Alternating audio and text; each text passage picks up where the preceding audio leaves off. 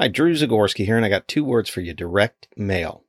To a business owner, those are two of the scariest words in the universe because they only bring to mind big dollar signs and little return on investment. Well, there's a better way to reach and stay in front of engage your customers, prospects, and cohorts. Now here's two more words: constant contact. Yep, I've used them for years for my businesses, and the bottom line is this: it works. In fact, if you go to youdon'tsay.net, you can sign up for my email and you'll never miss another episode of You Don't Say. For pennies per contact as compared to direct mail, I can reach and connect with up to 500 contacts. Yep, 500 contacts for as little as $20 a month. Constant Contact provides powerful email tools that include a library of awesome design templates, list management and reporting, event management, polls, and more, as well as a website builder with e-commerce capabilities.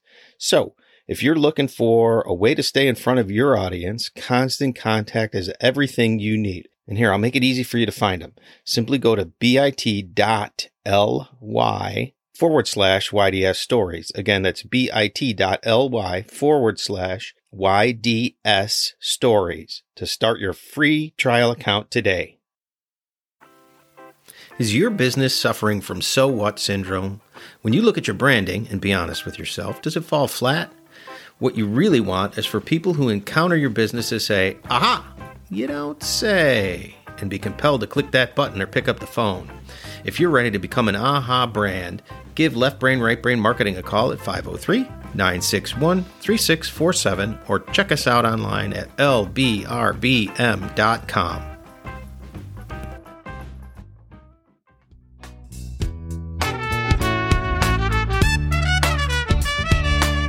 This is Drew Zagorski. You're listening to You Don't Say. Thanks for that. And don't forget to follow and review us wherever you listen to podcasts or at youdon'tsay.net and share with your family, friends, and everyone else you know.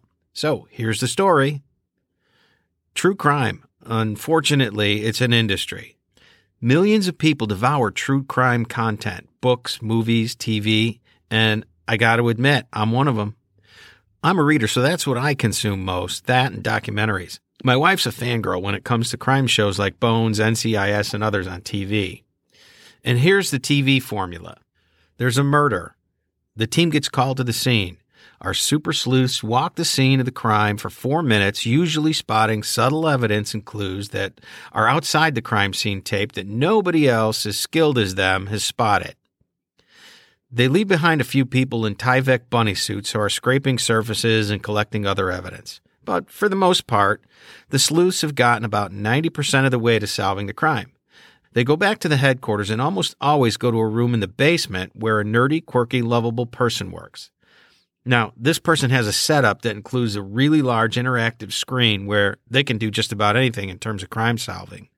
They take a few pieces of info from our sleuths and they generate a CGI animation of exactly how the crime went down, the instrument of death, and often info that paints the bad guy into a corner. Then it's only left for our sleuths to chase the bad guy or gal down. Easy peasy. We all know this is a fantasy. It's escapism. True crime is far messier and often can take years to solve, if at all. Lives are destroyed by the crimes, not just the person or people who are murdered, but those of their surviving family, friends, and coworkers. And those of the perpetrator as well. There's real blood, ugliness, and memories of it that can never be erased. There's also real police officers and investigators who have to respond to crime scenes. They come onto a crime scene and have to take it in with a calm approach, no matter how disturbing. They have the challenge of keeping their cool as they sort through the details of the scene. Their investigations aren't easy, neither technically nor psychologically. On TV, the sleuths are able in most cases to get clean DNA samples that lead directly to the perp, and at the end, they live happily ever after with no psychic issues at all, either short or long term. In true crime, bodily fluids get commingled. Scenes can be compromised before the first responders arrive. And if there aren't any easy answers, the investigation can stretch out. They'll go cold. It's a nightmare for everyone involved. The crime scene investigators who process the scene have a tremendous burden to carry, and not simply in terms of just solving the crimes. Imagine, just for a second, if you went to work this morning, you get a call to come to a certain address. When you arrive, what greets you is a living room spattered with blood, an elderly woman who's been bludgeoned beyond recognition and possibly raped, either while she was alive or maybe post-mortem. You have to be in this scene for hours as you work through the evidence gathering. And there's a constant stress to ensure that you're preserving evidence, and even more pressure because you want nothing more than to be able to provide answers to the family and to bring the perpetrator to justice. Then your day ends, but you know you need to get back into the case the next day, and tomorrow may bring yet another crime scene. You get into your car for the 20-minute ride home to your family. Think about that for a second. How the hell do you walk through that door and not carry the horror that you witnessed earlier in the day with you? Today I'm talking with retired veteran forensic technician and crime scene investigator, Frank Giondola. Frank will be sharing the realities of what a day in the life of a crime scene investigator looks like and the impact it has on the people doing that work. Frank served in law enforcement for 24 years as a patrol officer, youth officer, training officer, and evidence technician. During that time, he served as a forensic technician team leader on the NORTAF Multi-Jurisdiction Homicide Task Force and also taught classes in police photography, fingerprint processing, and impression evidence collection. He retired in 2002 and went to the Schaumburg, Illinois Police Department as one of their full-time civilian crime scene investigators. He was in that role for 15 years until 2017. While he was there, Frank worked many different crime scenes from property crimes to homicides and oversaw the transition from film to digital photography and the transition from paper to computerized evidence reports. So I'll be talking with Frank about all that and more. So joining me today, again, is Frank Giondola. Frank, thank you for your time and willingness to talk with me today. So let's go begin at the beginning. You began your career in law enforcement in 1979 as a patrol officer. So what led you to choose law enforcement as a career? Truthfully, I was working as a facilities manager. There were a lot of part-time Chicago coppers that I worked with, and they kind of threw it out at me, said, hey, why don't you try this? Mm-hmm. A lot of things that I didn't really think about: good pension, good pay, interesting work, that kind of thing. One of the guys actually was the patrol officer or the liaison with the Commissioner's office. So I got to talk with him a little bit about it. He loved what he did. And I went off in that direction, tried it, see if I could pass the test even. I scored number one on the list that at the department that I started at, and stayed there pretty much my whole career, except after retirement, I went elsewhere. So, yeah, you served as a patrol officer, youth officer, training officer. Right.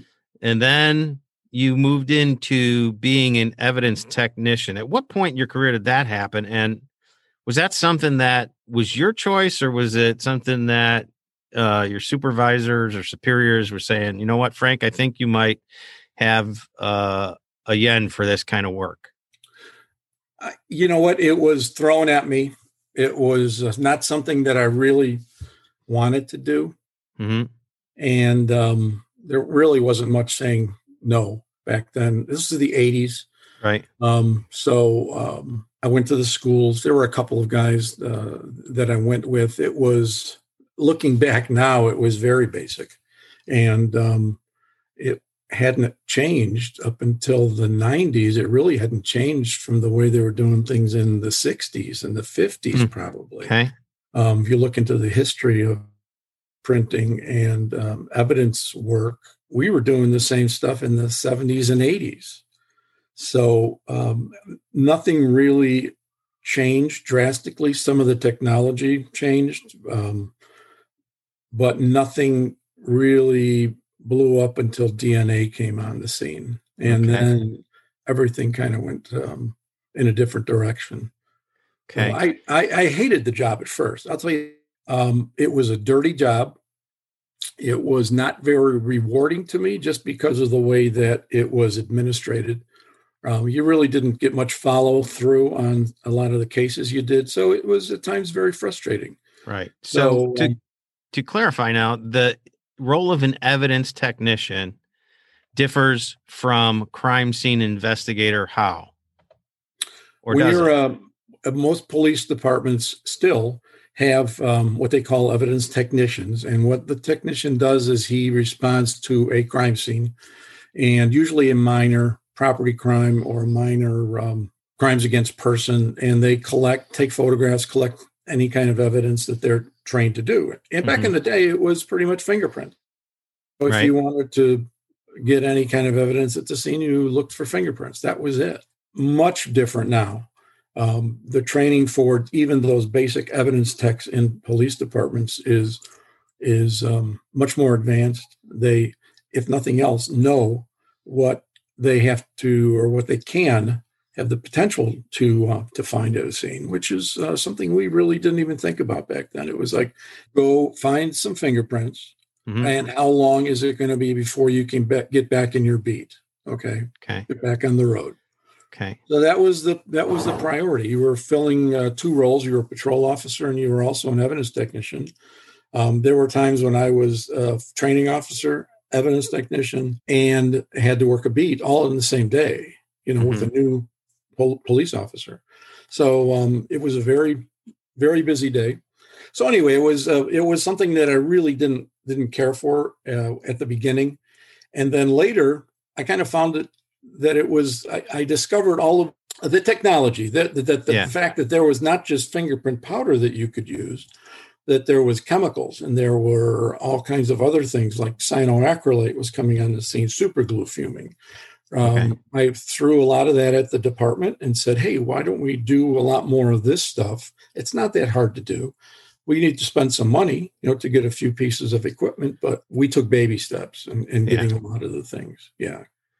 Okay. So now you're doing this work as an evidence technician for a while. Then you become part of something called, and this is a mouthful, so bear with me. You become part of something called NORTAF, Multi-Jurisdictional Homicide Task Force. What was that, and what was your role? That was back in the 80s, the idea of a task force was something that was thrown together when a department had a big case. And many times the guys, they were thrown together, and they had never worked together. They did not know how to work as a team. Okay. You're even within a department, you have a, right, because across different departments, you have different protocols, right? Exactly. Everybody has different rules and regulations. You have different protocols. Some have forms that others don't, for certain types of things. It would be a real nightmare if it was involving two counties, two different state's attorneys. And then you would have all kinds of different problems. But what happened in the 80s, I'm going to say it was the Brown's Chicken case over in Palatine, Illinois. You familiar with that one, Drew? I am vaguely, but fill us in. Real quick, it was a murder in a Brown's Chicken fast food restaurant that went unsolved for decades. Okay, and it was the task force that was thrown together for that led someone to say, "Hey, wait a minute, this is not working." Okay, people are going there with agendas. People are going there. I want to lead this. I want to do this. Nobody's in charge of anything. The departments for the detectives for the home agency were the ones that were ultimately in charge, and they were off doing their own thing. What are these guys in the task force supposed to do? So they threw together an idea. Somebody did, and I can't tell you who, but of a task force that always trains together. They are always, you put two guys or one or two, depending on the size of the agency, in the task force. The idea of having a task force where everyone trains together all the time, right? And you get to know each other. You have certain tasks. The task force itself actually has its own rules and regulations. So when they're put together, of course, they take into consideration the procedures of the agencies that are involved. But the fact that you're always there and you're together and you're on call and you know who you're going to be working with and what their roles are, made a huge impact in these task force investigations. So the first task forces that were put together, they mostly deal with homicides, major crimes, non-parental kidnappings because of the complexity involved with a lot of those sometimes. And you have representatives not only from the agencies. The NORTAF task force that I was involved with had 19 different agencies, and you had one or two representatives from each of those in the task force. So you have a huge amount of resources available to you if something like that comes up, because that could drain all of the resources from an agency with only 50 people, 50 officers. And the task force can move in and they can take over, and they can go out of town. They can send 4 people out, to different cities. And so anyway, that caught on, and it really was a big success. So later, what happened was, and I can't tell you who was the first. I know NORTAF was one of the first.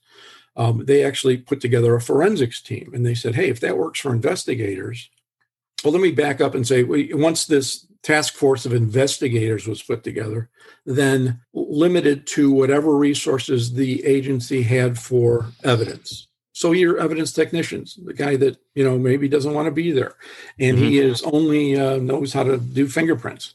He was your guy that you had to work with in this situation with a homicide. So they threw together a forensic branch of the task force, and again, 1 or 2 guys from each agency. They split it up into teams. Eventually, got all their own equipment, got our own equipment, and it worked really well. We did the same thing. We trained every month together, same people. We were on call together. You were working with a team, and then you had a supervisor and a team leader, and it was a formula that really worked well. Okay, we were able to. If we didn't have a homicide that month, we would still get together, train, work on different evidence collection, processing, different types of evidence collection, right?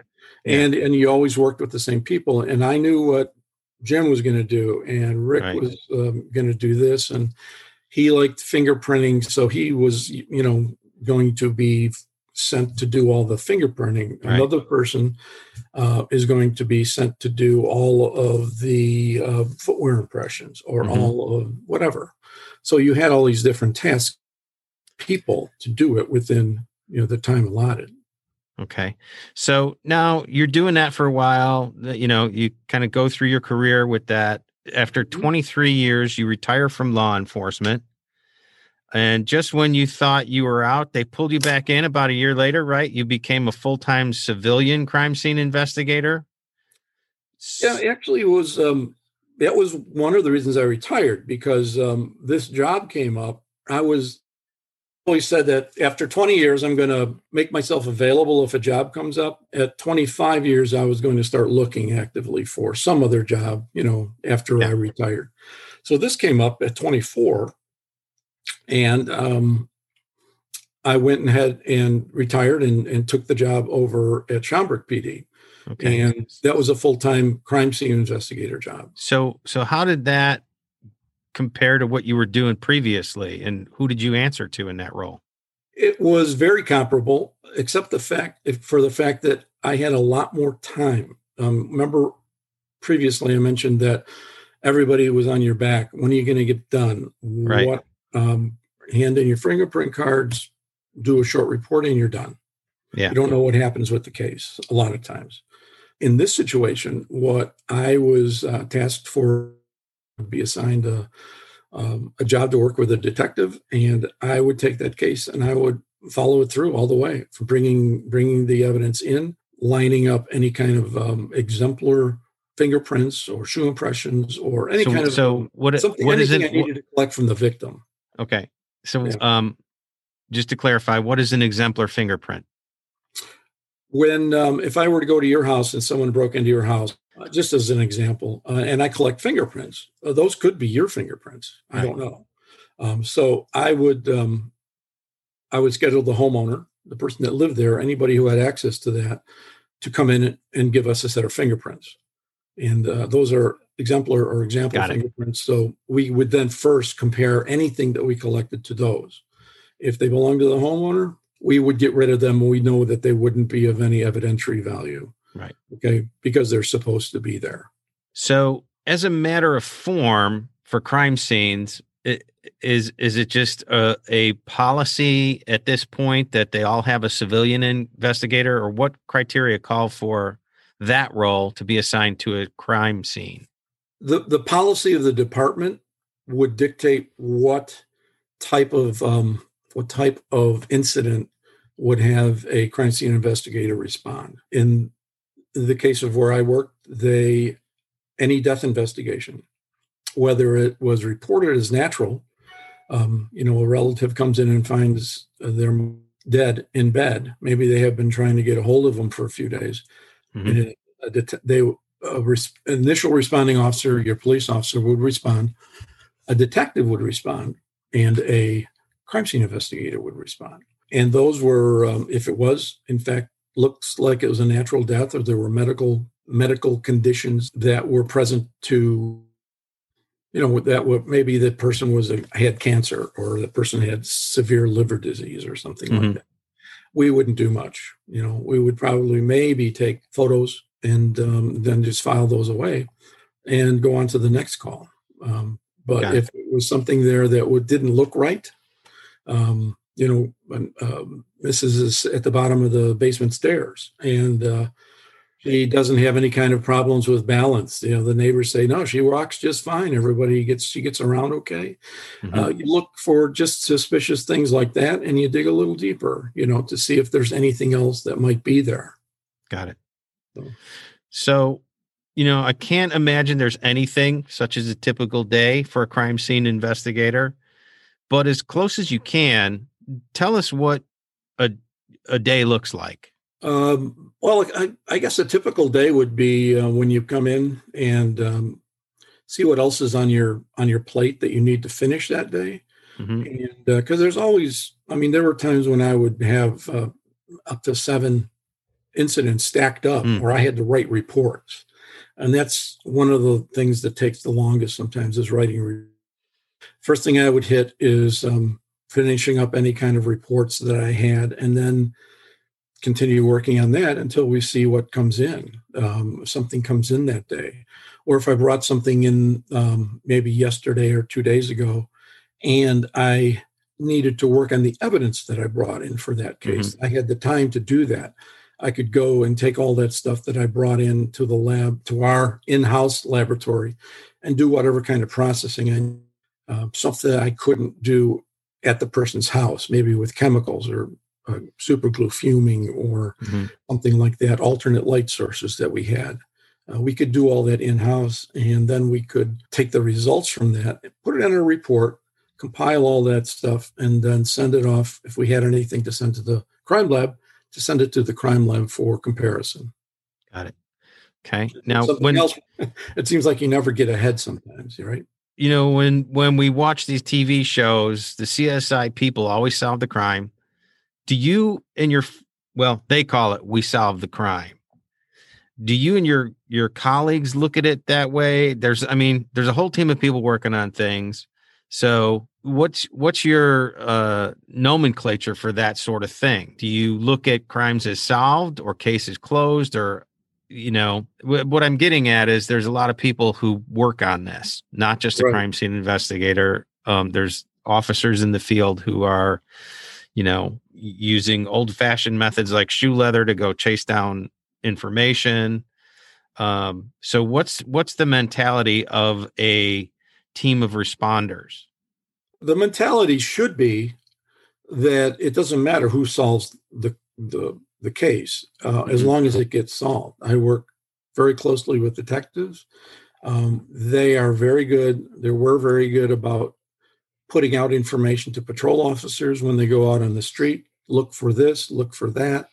We're looking for this guy. If you see him, and if that patrol officer sees that person, brings him in, and then calls that detective, it's a very good lead. That person should get credit for that, but it doesn't. That doesn't end right there. Okay, if they bring someone in, and we've got shoe shoe impression evidence, for example, or fingerprints, then we need to be called in, and the crime scene investigator will go in and take that person's fingerprints. And like we did with the exemplar prints, now we have the prints from a suspect, or the shoe impressions from a suspect, or DNA from that suspect. Okay. If we have DNA evidence. But even if we don't have DNA evidence, we would probably collect it anyway. Right. But then you've got to deal with, or actually the detectives would usually deal with the attorneys, okay? Because maybe that person would lawyer up, and now they say, I'm not going to give you anything. So now that you need to say that kind of stuff. And you've got a certain amount of time to get that, 72 hours. If you can't get a subpoena within 72 hours to collect it, or if the subpoena is not approved, then you have to release that person unless you have enough evidence to charge them. Okay. So that's the reality, of that kind of thing. We don't solve the crimes ourselves. Now, I may bring something back and I do all the preparation. Let's say I collected DNA at a scene. Okay. Okay. I have to collect now exemplar DNA from that suspect, and also would have elimination DNA from the homeowner. Okay, because that could be blood. Maybe at the scene they break a window, they cut themselves, that kind of thing. So we would have to call in. We'd be called in, and then we would use the proper procedures to get that sample from the victim, or from the homeowner, or from whatever witness there might be. And then we send that to the lab. We wait, it seems like forever, to get the results back because they're underfunded. And within a year or so, maybe in Illinois, we might get a result back. So that's the reality. There is no going into the basement with the cute, right, yeah, with the little nerd and the supercomputer. The supercomputer, right. Yeah. Frank, let's talk about DNA, because you kind of were on that dividing point, pre-DNA and then DNA, right? So at the beginning, when you started, DNA really wasn't a thing, or it wasn't perfected enough to become usable. What impact did that have in terms of solving crimes, and how common is it to be able to catch a perpetrator with it? I mean, I see documentaries and read books and things like that where DNA samples sometimes fall short, or they aren't complete, or there's multiple samples, so you can't really pin it to one person. Talk to me about that. DNA technology has advanced quite a bit from its beginnings back in the late 70s, early 80s. Mm-hmm. And whereas in the past, you really needed a big sample. You needed almost, I'd say, a small vial full of blood if you wanted to get DNA from blood. And now they have what they call microDNA, and they can multiply very, very small samples of DNA to get enough of a sample to map that DNA. So the Brown's chicken case was the first case that really kind of in this area. Yeah, that was the one that really made headlines. And just so happened that when they were working on that crime scene, the crime lab director was at the scene, and they found some food in a garbage basket. Of course, you're going to have food in a restaurant, but she knew that there was something coming up on the horizon called DNA, where you could take samples from food. You can take samples from bite marks. You can take samples from, at that time I'm not too sure about touch technology, but she had them take and freeze those food samples that they found. And later, that when they sent that in, after it had been frozen for a decade or more, they were able to get a profile, and a DNA profile. And just like fingerprints, if you just have a profile, it doesn't matter, but it has to match to something. Okay. And that's the thing that time gives you, is the opportunity for that to match eventually. And over the period of that time, now for felonies, they're taking DNA samples for felony offenders. Right. Now they have a database. The CODIS database has all of that stuff in it. And they can put that sample from the food in the database. It comes up with a match. the way that it, and it's not like on television. Let's talk about that because we're talking about Yeah. reality. The way it comes back is it will, the computer will spit out maybe 6 or 7 different possibilities. Mm-hmm. Okay? And then it's up to the technician to look those over by hand and, by eye and see which one is actually matches the best. Okay. And it works the same way with fingerprints. When you feed a fingerprint into a database, it will spit out a number of possibilities. And then it's up to the examiner to look at those and say, yeah, this is it. They have to verify it. Mm-hmm. So DNA was kind of a game changer. Have there been other tools that have evolved over the years that help you flesh out the picture of what happened in the scene? Well, yeah, different techniques of impression evidence, the way you search for it, the way you collect it. And now I'm talking about the floor in the house, or the floor in whatever building you're in. Mm-hmm. Somebody had to walk on it. So there may be shoe impressions in the mud outside the house, or there may be shoe impressions in the snow outside the house. And in the past, they hadn't paid a lot of attention to those, but just like everything else, they have footwear databases. So if you bring in an impression from a shoe, you can look through that database and it'll tell you that's a Nike Air Jordan. It was this model. Okay. And shoe manufacturers now keep records of all that stuff and they feed it into a database. Right. And isn't it an accurate statement to say that also even computer printers have a fingerprint? They actually do. I guess they're built into a lot of them. You can, with that matrix, it was actually more, well, I guess with lasers it is too, but you run low on ink, or this certain pin isn't pushing out or not pin, I'm going back to dot matrix. But it's the same with dot matrix and inkjet. You've got those little inkjets and you can see, okay, with every time it hits this certain point, it's not ejecting the ink. Mm-hmm. So that is like a fingerprint for that printer, or a laser printer might have the same type of thing. Okay. So in terms of technology, let's talk about something that you really kind of had your hands on closely, is crime scene photography and videography. Right. It's changed quite a bit. Back in the day, you were given, I started with a 4x5 camera when I first started in 1979. And that was very difficult to use. You needed a lot of light. You needed a tripod. It wasn't something you really carried with you. It's like if you had a serious enough crime, you'd go to the station and you'd get the 4x5. Mm-hmm. You'd get light, flash bulbs, and you'd go take your pictures. Now, it wasn't that much longer after that where single lens reflex 35 millimeter cameras came in. The prices dropped. So they bought one, and we were able to use 35 millimeter, and you were able to more easily collect quite a few more photos, but the training wasn't there. If you were lucky, you had someone that really was into photography and knew how to use the camera and really knew how to take some good photos. But it's not like you and I, Drew, where you go out and on Thanksgiving, you take photos, or Christmas, you take photos of your family, right? We're out in daylight. We're in the house, Back then you had to either have daylight film or incandescent film or, or a balanced filter or whatever. Right. It was a lot more difficult. But you weren't taking photos at night in a dark warehouse, and so there had to be special training for that.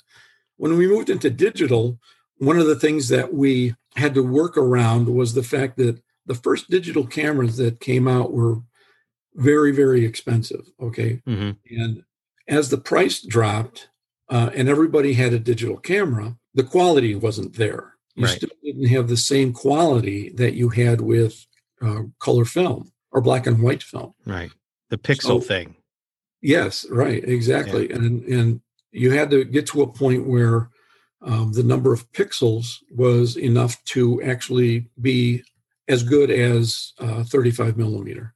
There was a time when we took 35 millimeter of any close-ups that we had to do. So if it was a shoe impression or if it was a fingerprint, a photograph that we wanted to take, we had to do that with film because the digital technology wasn't there. When you needed to look at minutia, you didn't know if it was a detail or an artifact. Right.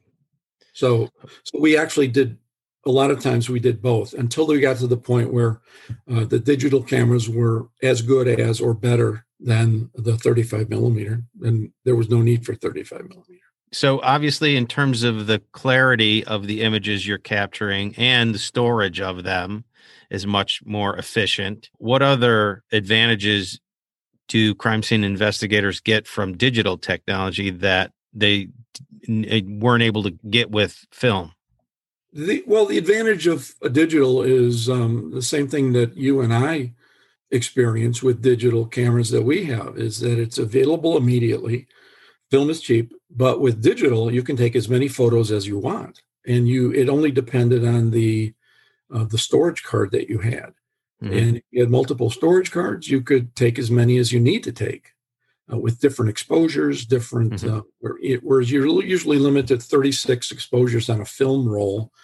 Here you could have 100, 200, and take different bracketing of different scenes to make sure you get something that looks really good.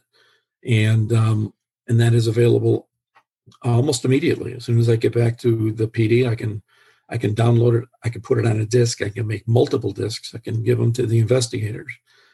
We eventually ended up sharing that on a encrypted photo server that was available on everybody's desk. So the chief can come in at the next day or that night, and he can look at the were available from the scene at different security levels. Not everybody could look at them, obviously. Right. But that's the big advantage to digital is, and it's the same thing with video. We started with tape, VHS or analog tape, and then we went to digital tape.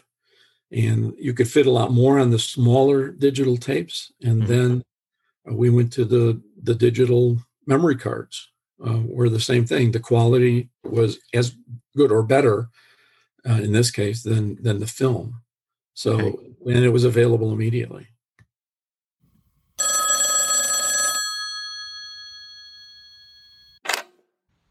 Hello? Hey, I'm in the middle of something right now. Oh, okay. Well, I guess we'll be back right after this. Aren't there enough things that cost an arm and a leg when you're running a business? There's really no reason you should be spending $5,000 or more for a website unless it's doing some pretty whiz-bang stuff. With Squarespace, you don't have to, even with some whiz-bang. With plans starting as low as $12 a month for a personal website, Squarespace has a library of professionally designed templates to start from with easy-to-use tools that let you customize your site to fit your brand. So get that site going today. Just go to youdon'tsay.net, look for the Squarespace logo on the homepage, click on it, and when you check out, put in the code PARTNER10, again, that's PARTNER, 10, you'll save 10% off your first subscription on a website or a domain. And if you need help with your site, drop Left Brain, Right Brain Marketing a call at lbrbm.com. Squarespace, it's the shortest, most cost-effective distance between here and success. Let's go back to the place that you were heading to earlier in our pre-conversation. As you over years, you have experience and you gain experience when new investigators come on. What's that process like? I mean, the first time you walk into a scene, if you've been in law enforcement, you've probably seen something similar to what you see at crime scenes, if not, an actual situation. What kind of an adjustment is it for people coming into this job? It's a difficult adjustment. I think one of the things we implemented when we were at Schaumburg was let's say it was a police officer. If that police officer was not a police officer anywhere else, or even if they were, what we would do is ask them to come down and spend at least a day, maybe two, with us in investigations down in crime scene unit. And we would show them cases that we had worked on and talk about the difficulties and talk about our expectations for them when they are finally set off on their own and they get to a crime scene and they have to do it for themselves. What do we want them to do? What do we need them to be careful of? Don't touch this. Don't go in and out the point of entry or the point of exit. Use another door, because we're going to be working on that point of entry or working on that point of exit. So we go over with them the types of things that we expect of them when they get out on their own. And a lot of times they don't even think about that. The basic training courses for police officers cover it a little bit, but everybody has different procedures. Everybody has different methods.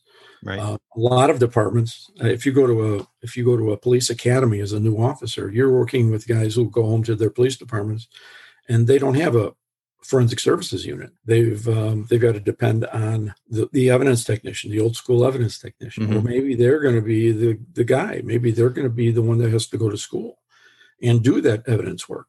Anyway, for police officers, we would always spend 2 days with them, at least.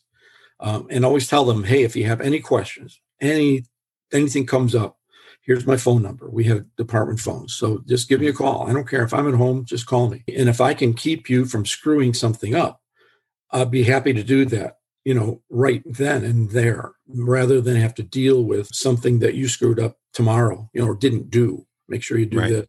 Right. And then because we had our own civilian ATs, there would be transitions.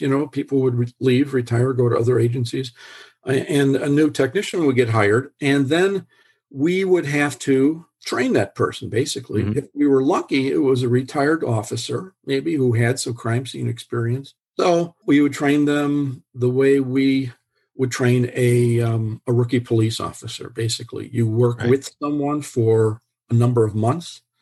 Until you can go out on your own. During that period of time, you're teaching them how to write reports.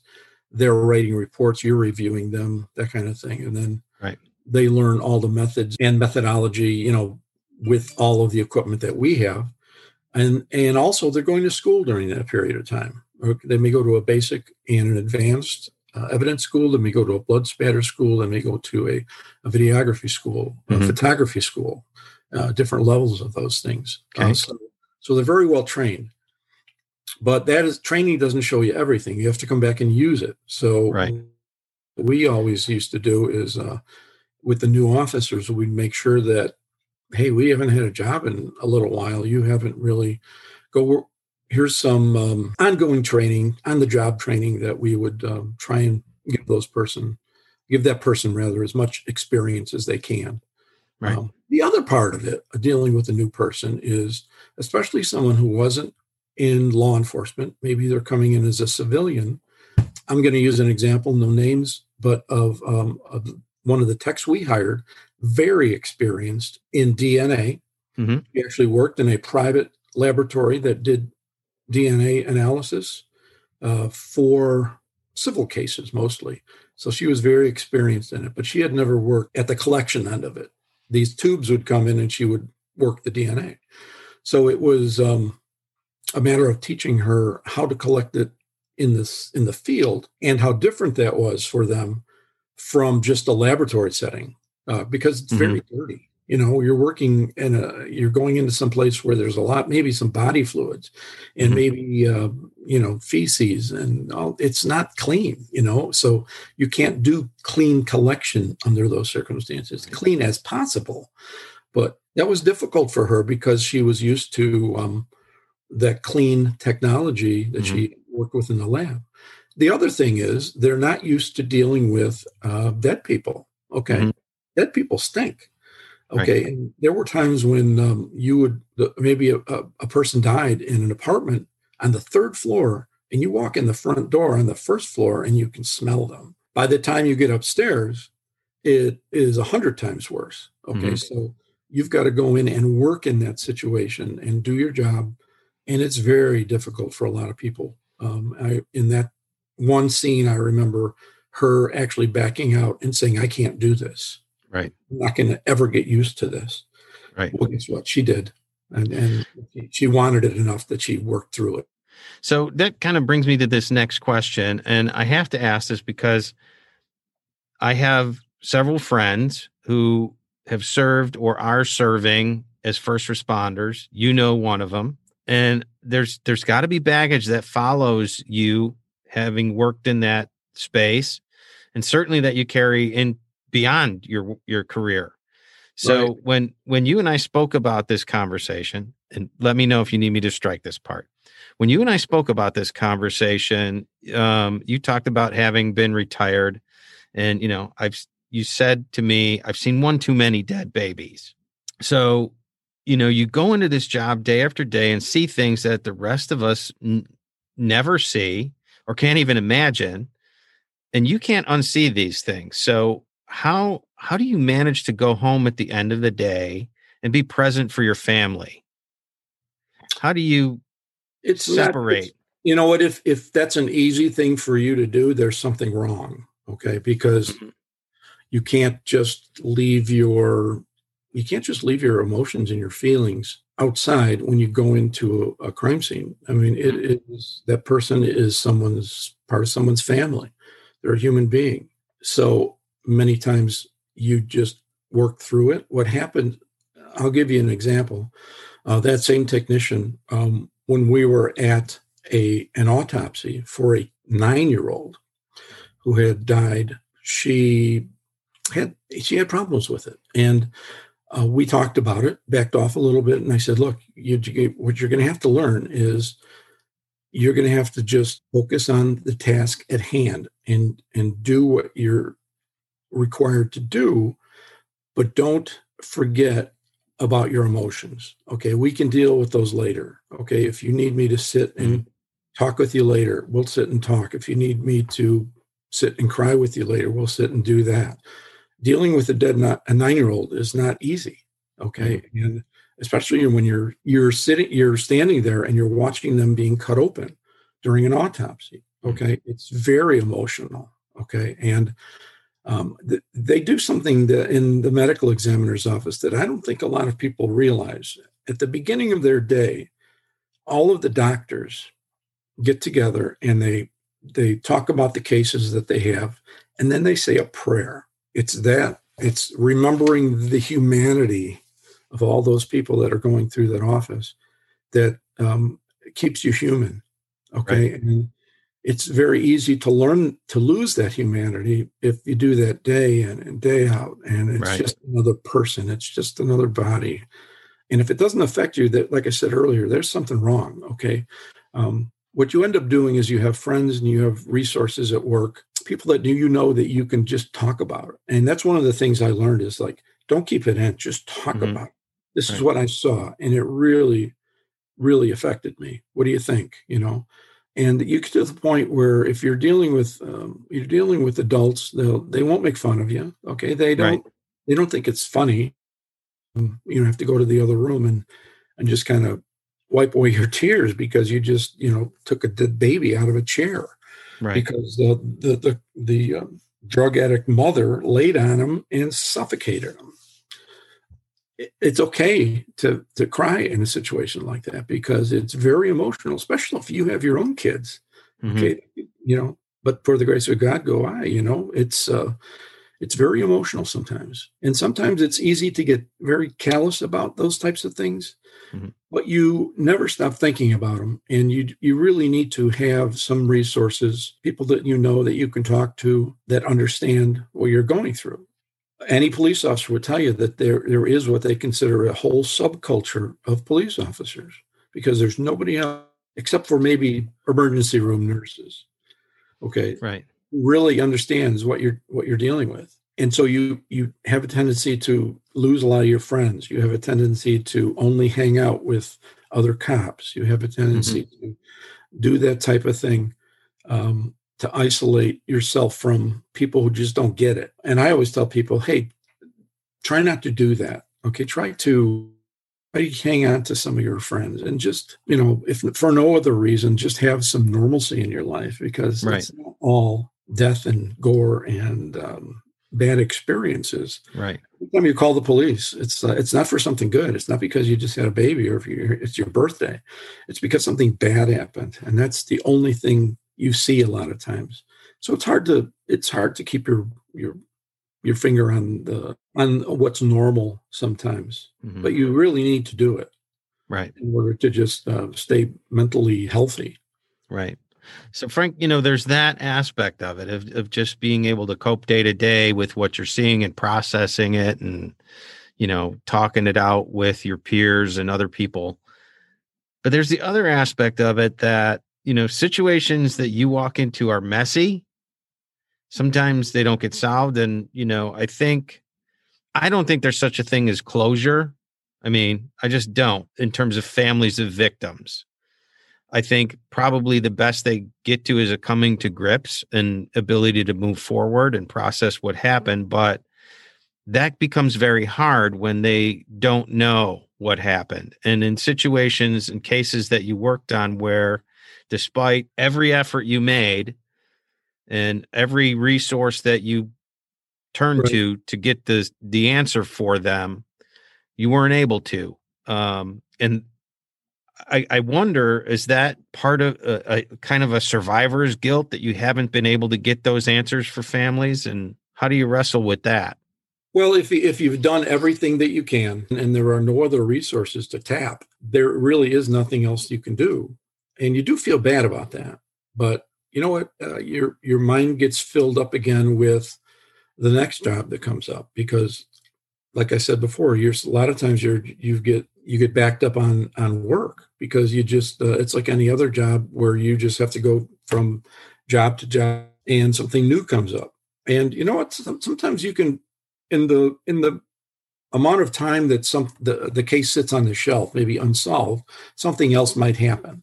So there's always that, and that is reassuring to a lot of families, knowing that if someone committed a crime and your son or daughter was the victim of that crime, there's always time, and time sometimes will bring new evidence to light or new information to light. So we always kind of reassure them with that and say that if we hear anything else or if you hear anything else, we are always here. A lot of times we get very personally attached to a lot of these people and Right. we stay in touch. Because when a case goes cold, it's just cold. It's not that people aren't still paying attention to it. Correct. It's just that there's nothing more at this time that we can do with this, okay, until more information comes to light. There's also a situation where, like I think I mentioned earlier, where you collect DNA, you collect fingerprints, you collect a lot of things, and it's a matter of time. The way that the fingerprint and DNA databases work is that information is entered as an unknown, okay, unsolved crime. And now, 3 years or 5 years later, the offender in that crime gets arrested for disorderly conduct. He's in a fight in a bar, or she's in some type of disturbance, shoplifting even. They're fingerprinted. Let's take fingerprints, for example. And now their fingerprints are put in the system and they hit on an unsolved crime. So years down the road, you may have something come back and hit and say, look, the person that was arrested for this crime by this agency hit on your unknown from this date and time. There's the case number. And that happens with both fingerprints and DNA. It could happen with other types of things too. Somebody makes a statement in prison, or something like that. We hear about that on the news a lot. So anything like that can happen years from now. Got it. So Frank, what do you most want people to know about the people who do the work you do? Well, it's very important. I think that people have a sense of reality. Okay, it's easy. We're inundated, or we're bombarded with television shows that show a very unrealistic view. It's kind of like HGTV. We're going to give you a kitchen remodel in a weekend. Exactly right. There is what they called the CSI effect in court, where you have jurors that come in and they have watched every episode of CSI, and they want to know, where's the fingerprints, where's the DNA, where's this, where's that, right. And you have to go in and say, hey, there was none to collect, or you have to explain yourself. And the reality is not that, or we may have DNA or we may have fingerprints, but we couldn't compare them to anybody. And they made it in their mind be looking for that supercomputer in the basement with the cute technician that gets results before the next commercial break. So that's the type of thing that that people just don't get. And it's the same thing with doctor shows and nurses, that the dramatization and the unrealistic presentation that Hollywood television puts on a lot of those shows. Right. So I guess if I were to, say that people just need to have a little better grasp of what reality is, believe the investigators. Okay, they're not trying to shortcut you. They're working as hard as they can to solve the crime, and we want to solve it as much as you want it solved. Because we want. We talked about closure before for a case. I believe that closure comes from talking about things, being open about it, not keeping it inside. Mm-hmm. When you're dealing with a family death, for example, it's very upsetting if your mother or father or a relative dies, but you need to talk about it. You don't need to keep that inside. The more you talk about it, the easier it is to talk about, and the more you realize how much you care for that person and how much they cared about you. What kind of experiences you talk about. You need to talk about those kind of things, and it's the same thing with the detectives and with police officers, crime scene investigators. We talk about it. We don't keep it inside. And so, what would you say to someone who's considering a career in forensics? Boy, that's a very popular career. Well, truthfully, there's a lot more than there used to be. There are a lot more jobs out there that there used to be. In the Midwest, very few departments have crime scene units. They depend on the evidence technicians, the old school evidence technicians, to do their work. And then if something big comes up, luckily now we have some task forces that can do those more serious crimes for those departments.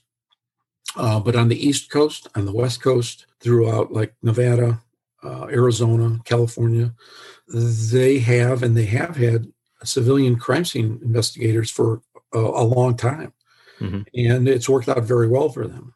So I would say, here's what I always tell people. Sometimes we'll get high school students, for example. What can I major in college? If I want to go into a crime scene investigation, or if I want to get into a crime laboratory or something like that, I said, don't go into college and be a law enforcement major. Okay. Go in and find something that interests you, like chemistry or biology or one of the sciences. And what the science major will give you is a lot of technical knowledge that you can then in the future use for the crime scene job. I would, if someone sent a resume or two resumes to me, and one of them says that they've watched every episode of CSI, and that's what makes them qualified. And they went to a Citizens Police Academy. Okay. And they're using that example because actually we got one that said that. So that was their qualifications. They watched every episode of CSI. Okay. And if right next to them is someone who just graduated from college, or maybe, a few years after, but they've got a degree in chemistry, and maybe they've worked for even as just like an environmental company, they've got that background in chemistry or biology or something like that. I'm going to look at the one that had the background in biology or chemistry. And there's a greater chance of you getting hired than, hey, I'm just a law enforcement major. Okay, well, That's great. You don't even need that to be a police officer. Okay, they teach you everything you need to know. Law enforcement, a major, like a bachelor's degree, really doesn't do much for you if you're going to be a police officer, unless they're obviously you're required to have a bachelor's degree. Gotcha. Okay. So, Frank, to lighten it up as we come into the home stretch, we're going to go into the questionnaire. No. The bonus round? Yeah. I'm not going to have to do impressions? No. Okay. So what's your favorite word? Exaggerate. What's your least favorite word? Moist. You're the third person in a row who's used that one. It would be scary if I said that was my favorite word, right? That'd be kind of creepy. Yeah. What turns you on?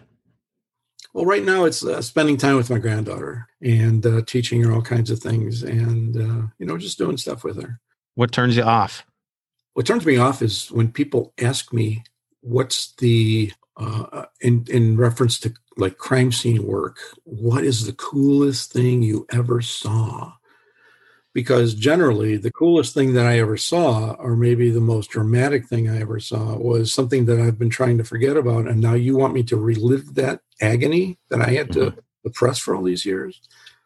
No, then I can't answer that question. What's your favorite curse word? I think that I don't use a lot of curse words, but I think the one that creeps up when I have to talk with other people is shit. Yeah, shit. Okay. What sound do you love? Oh, pipe organ. Love that. What sound do you hate? Grinding brakes. If there was a profession other than the one you did, what would you like to attempt?